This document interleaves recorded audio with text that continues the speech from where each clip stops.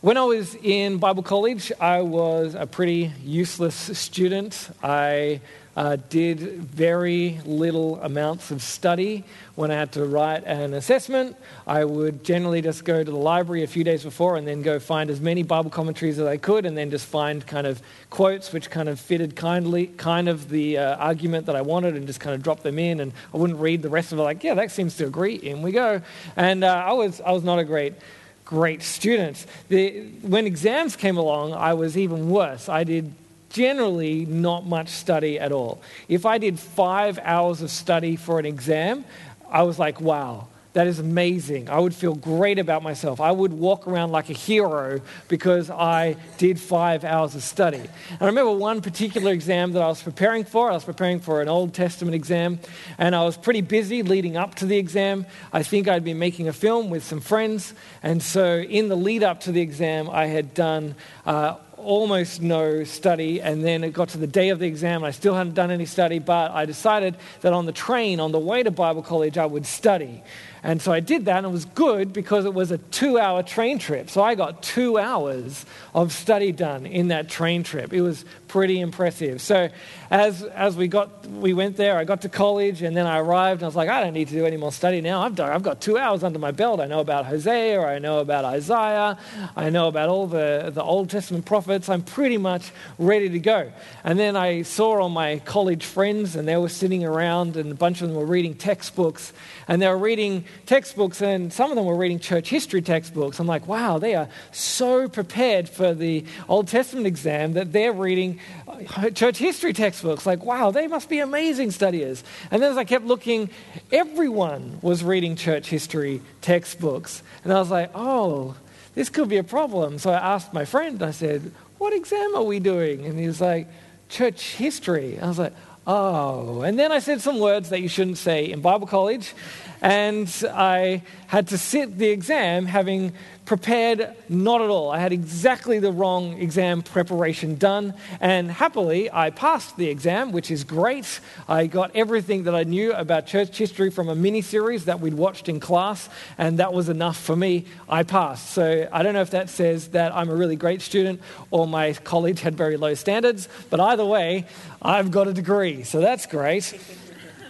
I tell you this because we are in the last part of Galatians, and when Paul is finishing up here, you would expect that somewhere in here he'd give you, some kind of summary of his message that he's been saying throughout Galatians. And there's a few contenders for what might be there, but I think the one which is worth picking up on, and the one that we're going to look at tonight, is from verse 15, where Paul says this. He says, neither circumcision nor uncircumcision means anything. What counts is the new creation.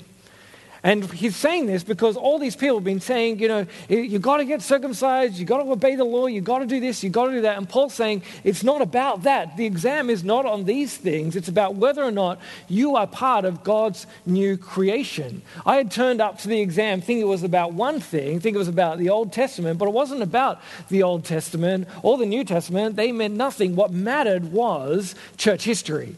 And Paul is saying, the exam of life, the way that you are right with God, the things that I've been talking about, it's not really about circumcision or uncircumcision. What matters is the new creation. And if you've been paying attention throughout this series, you might be like, how can Paul say that it's not about circumcision? Because he's been talking about circumcision the whole way through the book. He keeps bringing it up and talking about how, if you let yourself be circumcised, then you are going to be under the curse of the law. It's like, why is he saying it's not about circumcision now? But you might know the answer. You might have figured out, well, what Paul is saying is they want to make it about circumcision. They want to make it about keeping the law. That there are these people, the Judaizers, who are telling the Galatians that you need to get circumcised. You can trust in Jesus, but you also need to get circumcised, and you need to obey the Jewish law, and you've got to obey the food laws, and you've got to get everything right, because it's about Jesus plus obeying God's law. And Paul is saying, no, it's not about that. It's not about getting these things done. It's about the new creation. And the new creation is what has come to us when God came to us in his Son, Jesus Christ. And when Jesus died on the cross, he took the law and he fulfilled the old law. He did everything needed to be right with God, and he did all that for us. so that he did everything so that we could be right with God, so that our sin for when we have broken God's law, for when we haven't lived up to God's standards, may be forgiven and we can be set free. So the old law, the circumcision and everything that goes with that, they are nullified by Jesus. They have been left behind, and now we have a new order of things, a new way of doing things, and that is the new creation. And the new creation started with Jesus at the cross, and it was proven to be true when he rose again, that we too would rise with him if we trust with him. And then the new creation begins in us as we are renewed day by day. And then eventually Jesus is going to come back, and the whole world and the whole of the universe is going to be remade, and all of us will live forever with God. That is the new creation. It's not about the old way of doing things. It's about the new creation. So what is this new creation? What does it look like to live in this new creation? Well, Paul gives us these two things which we're going to be looking at today. Two ways that we can live out the new creation in our lives right now. And one of them is about reaping and sowing in the Spirit. Have a look with me at verses 7 to 10. This is what Paul says. Do not be deceived. God cannot be mocked. A man reaps what he sows. Whoever sows to please their flesh, from their flesh will reap destruction. Whoever sows to please the Spirit, from the Spirit will reap eternal life. Let us not become weary in doing good, for at the proper time we will reap a harvest if we do not give up. Therefore, if we have opportunity, let us do good to all people, especially to those who belong to the family of believers. Now, whenever I read stuff in the Bible about reaping and sowing, I get a little bit nervous. I get a little bit apprehensive about how I'm going to talk about it. And I feel like this because often Christians have used this teaching in the Bible to talk about how you give money to the church. That if you give lots of money to the church, then you'll reap lots of money in return. And these people are often called prosperity preachers. They talk about how God wants to make you rich. You sow into the kingdom, and then you reap great wealth from the kingdom. That's what people talk about. And I have, been able to see this sometimes. As I've told you guys in the past, I used to work at an entertainment venue in Sydney, and I would get the chance to watch concerts, and I would get to watch conferences. I'd get to watch school spectaculars. I would open doors and check tickets and show people to the seats, all that. And sometimes I got to work around, 100 meters from religious celebrities. And one of these people was the Dalai Lama, which was really exciting, but it was just 2 days of Tibetan chanting, which was not as exciting as I thought it would be. But another person I got to work with was a televangelist who loved to have a private jet and wear white suits and go on TV and ask for money. And it was a really fascinating 2 days, but it was also really distressing because I would watch as he would stand up and he would talk to people and try and get money out of people. And what was really sad was that people would come along and they would want to be blessed, and so they'll give him lots of money. And I'd see the different ways that they would try and get money out of people. They would try and spruik jewelry that had been blessed by this great preacher, or they would try and sell these trips to the Holy Land, where if you went to the Holy Land, you could be maybe in the presence of this preacher and just have to spend lots and lots of money to do this. At one point, he got up and he preached, and he said that you needed to give to him, and if you did, that you would sow into God's kingdom, and then you would reap a harvest. And he said that there was a biblical principle that whatever money you give to the kingdom of God, it comes back 100-fold. That you'll get within a year, he said, you get back 100 times what you put into God's kingdom, which would be amazing. Like, that would be the world's greatest investment scheme. Like, that is fantastic. I was like, I should really start doing this because I would like to get a 100 times return on my investment within a year. Like, that's crazy. Like, just say that I earned $50,000 a year. If I gave 10% of that away to the work of God, then within a year I would get that 100 times over, which means I would get $500,000. Which is amazing. And then I could retire because I got that money. And then if I gave 10% of that to God, then I would get back $5 million. Within 5 years, I would be a $5 billionaire. That would be fantastic. It's really great news, except that it's not true. There's nowhere in the Bible where it says that if you give to God, you'll get back your money within a year 100 times over. That's not what it's saying. So if people twist this to say that, then what is it actually saying? What is this actually saying about how we sow and we reap? If it's not to reap lots of money and it's not to get really rich, then what is this saying? Well, notice that one of the first thing Paul says in verse 7, he says, "Do not be deceived. God cannot be mocked." And what he's saying when God cannot be mocked is he's saying this. He's saying if you decide that you want to live however you want to, if you decide that you want to live to please yourself, and then expect God to give you good things, expect God to bless you, expect God to save you, well then you are mocking God. You are mocking his character. You're saying his holiness, his righteousness, all these things, they don't matter to you. You just want to get good things from him. He's saying God's not going to be mocked like that. If you live a life to please yourself, if you live for yourself, well then the only person who can save you is the person who you are living for, and that's you, and you cannot save yourself. If you sow into your sinful desires, then you will only reap destruction from your sinful desires. Or you can live another way. You can live a life in the Spirit where you sow into the life of the Spirit, where you live for the Holy Spirit. And if you do that, then you will reap eternal life from the Holy Spirit. You can either live for yourself and reap destruction, or you can live for the Spirit and reap eternal life. That's what he's saying. And you might be thinking, oh, hold on, this sounds a little bit dodgy to me. Because what it sounds like you're saying is if you do what God wants, and if you live for the Holy Spirit, then God will save you. And that sounds a lot like works, like you've got to earn your salvation. That's what it sounds like to me. And I know that can't be what you're saying, Tom, because Paul, the whole way through this book, has been saying, no, you're saved by grace. You're not saved by the works that you do. And that's correct. And what this is saying is it's not saying that if you live for the Holy Spirit, then because you've lived for the Holy Spirit, you'll be rewarded by being saved by the Holy Spirit. But that when the Holy Spirit is alive in you, then you have to live for the Holy Spirit. You are changed to live for the Holy Spirit. The only way you can know Jesus is if the Holy Spirit comes into your life and brings you to life, that he helps you to understand that you are dead to sin and that you need Jesus. And then when the Holy Spirit does that to you, then you can turn to Jesus in repentance. And then the Holy Spirit will come, and through the work of Jesus, you will be cleansed of sin, and the Holy Spirit will now then start changing you more and more to become like Jesus.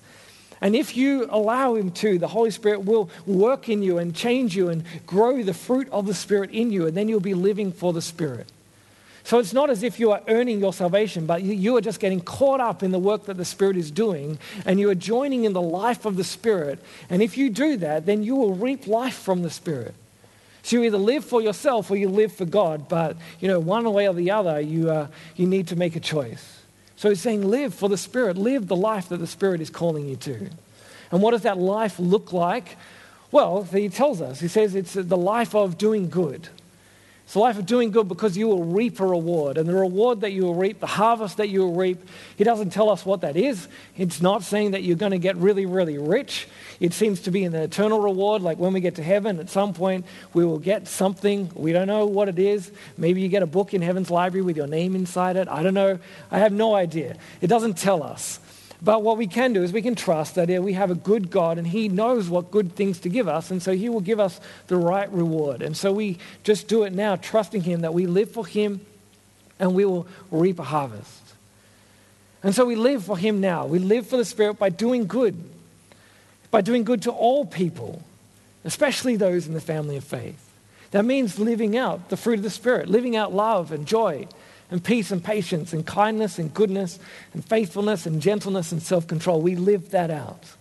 It means we live out doing good by loving our neighbor and loving our enemies and caring for our families and our friends by sharing the good news of Jesus with people, by helping the poor and visiting the sick, speaking up for the marginalized. We do this, we do good because that is the life that the Spirit grows in us, a life like Jesus. And as we do this, as we live for the Spirit, as we do good, then we are living out this new creation that God is growing in us by his Spirit. Now, sometimes people have used this passage and said, well, look, we've got to do good to all people, and especially family believers, and people have gone sometimes too far in either direction on this passage, on this verse. Sometimes people will go, well, look, we've got to look after the family of believers, so we as Christians, we've got to make sure that we look after Christians, and we can leave everyone else to everyone else, but we look after the Christians. And other people are like, well, I'm really uncomfortable with showing favoritism, so we just need to look after everyone, and they kind of just ignore this passage. But this passage isn't saying, that we just look after Christians or that we ignore Christians and we just look after everyone else. It's saying we do good to everyone, especially to people in the family of faith. And the reason why we do that is because they are our family. That if you love Jesus, then the other people around you who love Jesus are your brothers and sisters. And just as you look after the people in your family because they're your family, because they're your brother or your sister or your mum and your dad or your kids, whoever they are, you look after them because they're family. We look after each other because we are family.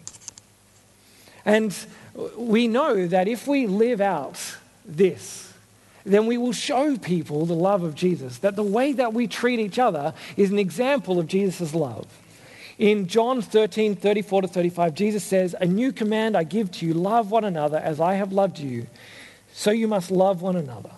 By this everyone will know that you are my disciples if you love one another." He's saying the way that you love each other is an advertisement to the world of the love of Jesus, so love. So look after the family of believers, look after other Christians, care for them because the way you look out for them will say to people, this is what it's like to be in God's family. That's attractive to people to say, I want to be part of that, where people are loved, where I would have people looking out for me. But we don't do it to the exclusion of others. We say we look out for each other, and as we look out for each other, we are stronger, so we can look out for the rest of the world. And we can care for the rest of the world. And so we love all people. And especially we make sure that we look out for our brothers and sisters in Christ. So that's what it means to live for the Spirit as part of the new creation. But that's not the only thing that Paul talks about. The other thing that Paul talks about is that part of living in the new creation is about boasting in the cross. Have a look at verses 11 to 15 here, or 16. Paul says this, "See what large letters I use as I write to you with my own hand. Those who want to impress people by means of the flesh are trying to compel you to be circumcised. The only reason they do this is to avoid being persecuted for the cross of Christ. Not even those who are circumcised keep the law, yet they want you to be circumcised that they may boast about your circumcision in the flesh. May I never boast in anything except in the cross of our Lord Jesus Christ, through which the world has been crucified to me and I to the world.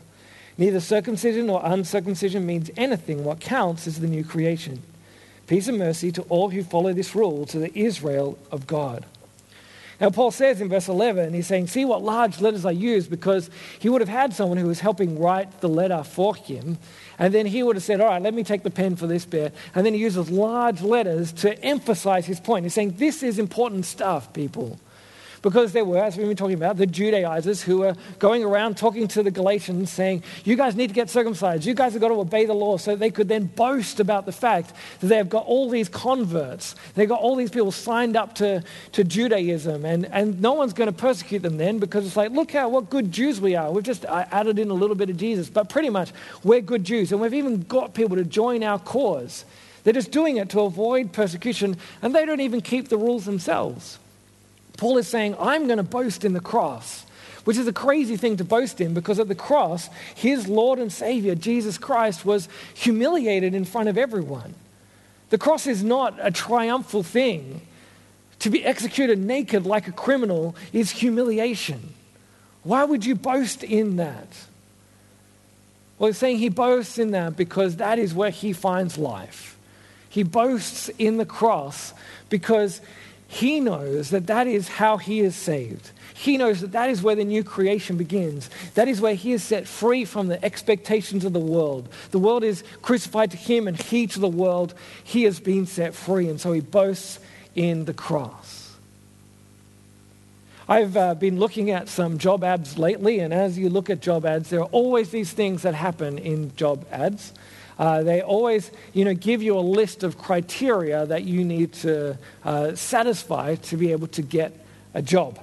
And, I go through, and when I do it, I kind of look and I kind of measure myself against this criteria that they've written. And so I'll go through and I'll read it and I'll be like, I must have a degree. I'm like, yeah, got that. It's like, must have experience. I'm like, yeah, got that. It's like, must be able to work in a team. I'm like, yeah, I can do that. It's like, sometimes they get a little bit trickier. It's like, must be able to work with Excel. I'm like, yeah, kind of, I can do that. It's like, must be able to speak 15 languages. I'm like, yeah, Google Translate, I can get that done. Or must be able to fly a plane. Like, look, how hard can it be? Like, I kind of go around like, yeah, I could pretty much fit into that. But sometimes there are criteria which I definitely cannot live up to, like, must be a beautiful, good-looking woman. And I'm like, well, that's discrimination, but I could put on a wig. That could be great. I don't know, probably not. I guess I can't live up to that one. But you kind of measure yourself against this criteria. And when I was on New Start, which is the nice word for the doll, I had to apply for 10 jobs a fortnight, and that was really hard. I would go through all these jobs and I would look for things to apply for, and there weren't always 10 jobs a fortnight that I could do or that I wanted to do. And so sometimes I would just apply for jobs which I totally knew that I couldn't live up to their criteria, just because I was like, well, look, wouldn't it be fun if I could be the CEO of Qantas? That would be fantastic. I'll apply for that. Or sometimes there would be jobs which I thought maybe I just really didn't want to do. And so I would apply for it, but then I might just do a rather bad work at applying, where I might misspell a few words or say key strengths, has a great smile, or something like that, which, they're not going to hire you for your great smile, it turns out. There are some jobs where I was like, I'm totally qualified for this, and I don't know why you're not hiring me. Like every single fast food person I applied to didn't hire me. I was like, you won't hire me when I'm a pimply 14-year-old. You won't hire me when I'm a less pimply 27-year-old. Why won't you hire me? I just never reached their criteria. And when you apply for a job, though, you've got to talk about yourself. You've got to boast about how good you are. It's like, I can totally do this job. I'm the best at this job. If you hire me, all your dreams will come true. Totally. You should pick me. I'm the best. And then you measure yourself against the criteria and say, look, I can do this, I can do this, I can do this, I can do this, and I can juggle and tame lions. I'm fantastic. You do that so that you can have this criteria and show how you live up to it or don't live up to it. And it's not just in jobs that we have this criteria that's going on. We also have this criteria in life. We look at ourselves and have this criteria, and we judge ourselves against a particular criteria about how well we think we're going. And we might look at ourselves, and I don't know what your criteria is, but maybe you look at yourself and say, look, I know I'm going okay because, I'm doing pretty well at uni. My marks are going great. Or I know I'm going pretty well because I'm going all right at school. I'm getting all my SACs done and things are going excellent. Or I know I'm doing okay because I got friends and they like me. I'm pretty popular. I know I'm doing okay because I got a boyfriend or a girlfriend. Or I know I'm doing okay because I'm engaged. Or I know I'm doing okay because I'm married and I'm a pretty good husband or wife. I know I'm doing okay because I'm getting enough money. I'm doing fine. You feel good about yourself. Or maybe you judge yourself by a religious criterion, like, look, I'm doing fine because I haven't sinned that much lately. You feel good about yourself maybe because you've been turning up to church pretty regularly, or because you've been reading your Bible regularly, or you feel like, when people preach, you don't really hear much new stuff. So you're like, yeah, I'm pretty sure I've got that all covered. And so you feel good about yourself. You live up to that criteria. Or maybe you when you think about your life, you are totally not living up to your criteria for what it means to have a successful life. Maybe you're like, look, I'm failing at school.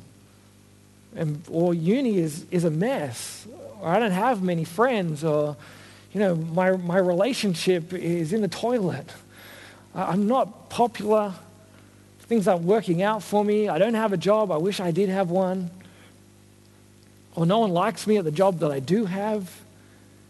Maybe you look at yourself and you judge yourself and you're like, man, I'm falling into sin all the time. I'm not reading my Bible as much as I know that I should. I'm not loving God, and when I come to church, I really want to enjoy it, but it's really just boring and I feel like a terrible person for that. Maybe you're not reaching your criteria.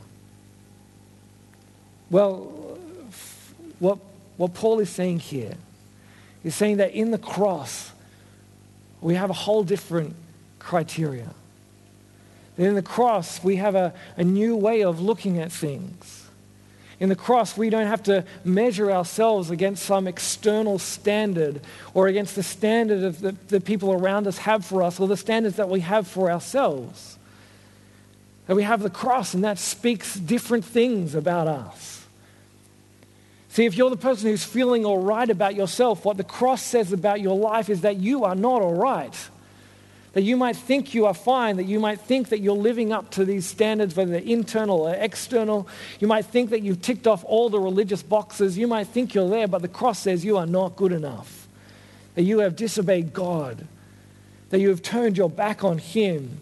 And that what you have done deserves death. That you don't know how bad you are. You are so bad that the God of the universe had to die an excruciating death on the cross for you. But because the God of the universe died this death for you, you are okay. That His righteousness becomes your righteousness. That He takes your sin and He gives back to you perfection. That while you deserve death, you are given life. That God looks at you and He sees the goodness of Jesus and He says, you are okay. That however good you think you are not good enough for God, but Jesus makes you good enough. And that is because of the cross. And so you can boast in the cross and say, I might not be able to boast in my own achievements, but I can definitely boast in the achievements of Jesus at the cross on my behalf. Or if you're the person who doesn't live up to your own internal expectations, if you're the person who doesn't live up to other people's expectations of you, or you don't feel like that you are, okay with God, the cross says you're not okay, but that's okay. Because Jesus died for you. Jesus has seen you at your very worst, and He has loved you anyway. He has chosen you before the beginning of time to be His child. He gave His life for you. He is going to love you from now until the end of time. He loved you before you even existed. He loves you. You are okay. And you don't have to live up to these standards that other people have. Jesus has lived up to the greatest standard, and He's done it on your behalf. The cross has something different to say about you. He says you're okay. Says you're forgiven. Says you're set free. Says you're loved. And that is something to boast in. You may not be able to boast in your own achievements, but you can certainly boast in what Jesus has done at the cross. The new creation is about knowing what Jesus has done and living in that. So how do we live a life that boasts in the cross? How do we live that out? Well, it means that we have to live in a way so that everything you do reflects the victory of the cross. As many of you would know, my wife Emily, she is an artist. And being an artist, sometimes she will enter into different prizes. Whenever you go to these prizes, we go along and I go along and I get to be the artist wag and walk around and look at the art and figure things out. And there's different ways to experience these events where you go to these prizes. I think there was one prize that Em was shortlisted for. It was called the bonus prize. And we went to this photography prize, and there was, I think, something like $25,000 prize money on the line. And we went around and we didn't know who was going to win. And so you look at all the art and you look at it and you're like, well, you compare it to the art that you want to win. So we were always comparing it to Em's art. And look at that, you go, oh, that's rubbish. Em's definitely going to win. Oh, that's pretty good. I don't know if Em's going to win. And that one I definitely don't understand. It could win because art. And you don't know what's going on, but you're trying to figure it out, and everything's just about comparison. And then they stand up and they announce the prize, and they're like, third place is, and this special prize is this, and you wait and like, you get all excited, and you're going to see, like, are we going to win the prize? And it's all filled with tension and excitement and disappointment, maybe. But then there was another prize that we went to. It was called the Blake Prize. And Em had been informed before going that she had won a prize in the Blake Prize. She won the Emerging Artist Award. And so when we went to that prize, it was a whole different feeling. We didn't have to go around and compare her work to everyone's work. We're like, she's already won. So it's like, yeah, that's pretty good. That's pretty good. Well done. Excellent. She won. Great. Well done. Great. And you just have a good time. You enjoy the free food and you enjoy meeting people and you feel pretty good. And I feel pretty proud of them. And it's really fun. It's enjoyable because you know that you've already won. And that's how we live a life boasting in the cross. We don't live a life comparing ourselves to other people or comparing ourselves to these internal or external standards. We don't have to live that life. We live as if we have already won because we have already won. Jesus has won eternal life for us at the cross. He's won for us a righteousness that we could not have on our own. He has made us right with God. We are fine. We are okay. We have already won in Jesus. So we just live a life celebrating that. So we don't have to live with anxiety that we don't meet these standards. We can just live with peace, knowing that we're okay with God. And so then we now love other people, not to make sure that they like us or make sure that God's going to love us enough. We just love other people because God has loved us first. We live for the Spirit because the Spirit has already made us live. We live this life as if we have already won because Jesus has already won on our behalf. This is what it means to boast in the cross. And then as people look at us, the way that we live, they'll see that the way we live is boasting in the cross. And they'll notice that we are different, that we are not as stressed as other people. We are not as worried about what other people think, and we're willing to be generous with our lives and with our love because we have a God who has been generous with us. We live as if we've already won because Jesus has already won for us. That's what it means to live in the new creation. So we live in this new creation, living in the Spirit, loving in the Spirit, and boasting in the cross of Christ. If you are someone who isn't a Christian, then what this means for you is that there will always be these standards that you have for yourself or that other people have for you that you will not live up to. And even if you think you have met them, you will not live up to God's standard because His standard is perfection and you have not met it. But what this passage tells us is that Jesus has met that standard for you. That He has died the death that you deserve so that you may have the life that you did not earn. So you can live forever with Him if you trust in Him. This is the promise of the Bible. And so if you want to be free of these expectations and free just to live a life boasting the cross, then put your trust in Jesus. And if you're someone who is a Christian, then what this means for you is that you just need to know that you have been set free by the cross. And that you can live a life free, loving other people, boasting in the cross because Jesus has set you free to do that. So sow a life in the Spirit because you know that you will reap in the Spirit. You will reap life because of the life that Jesus has won for you. Live a life in the new creation where people will see the new creation in you and they'll praise God because of it.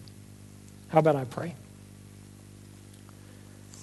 Father God, we thank you that you are good to us. That we thank you that you sent your Son Jesus to die for us. I pray that we will know this and that because of this truth we will live differently. That we'll live a life that boasts in your cross. That we'll live a life of love to all people, especially to our brothers and sisters in Christ. Lord God, I pray that we will live in this new creation. Amen.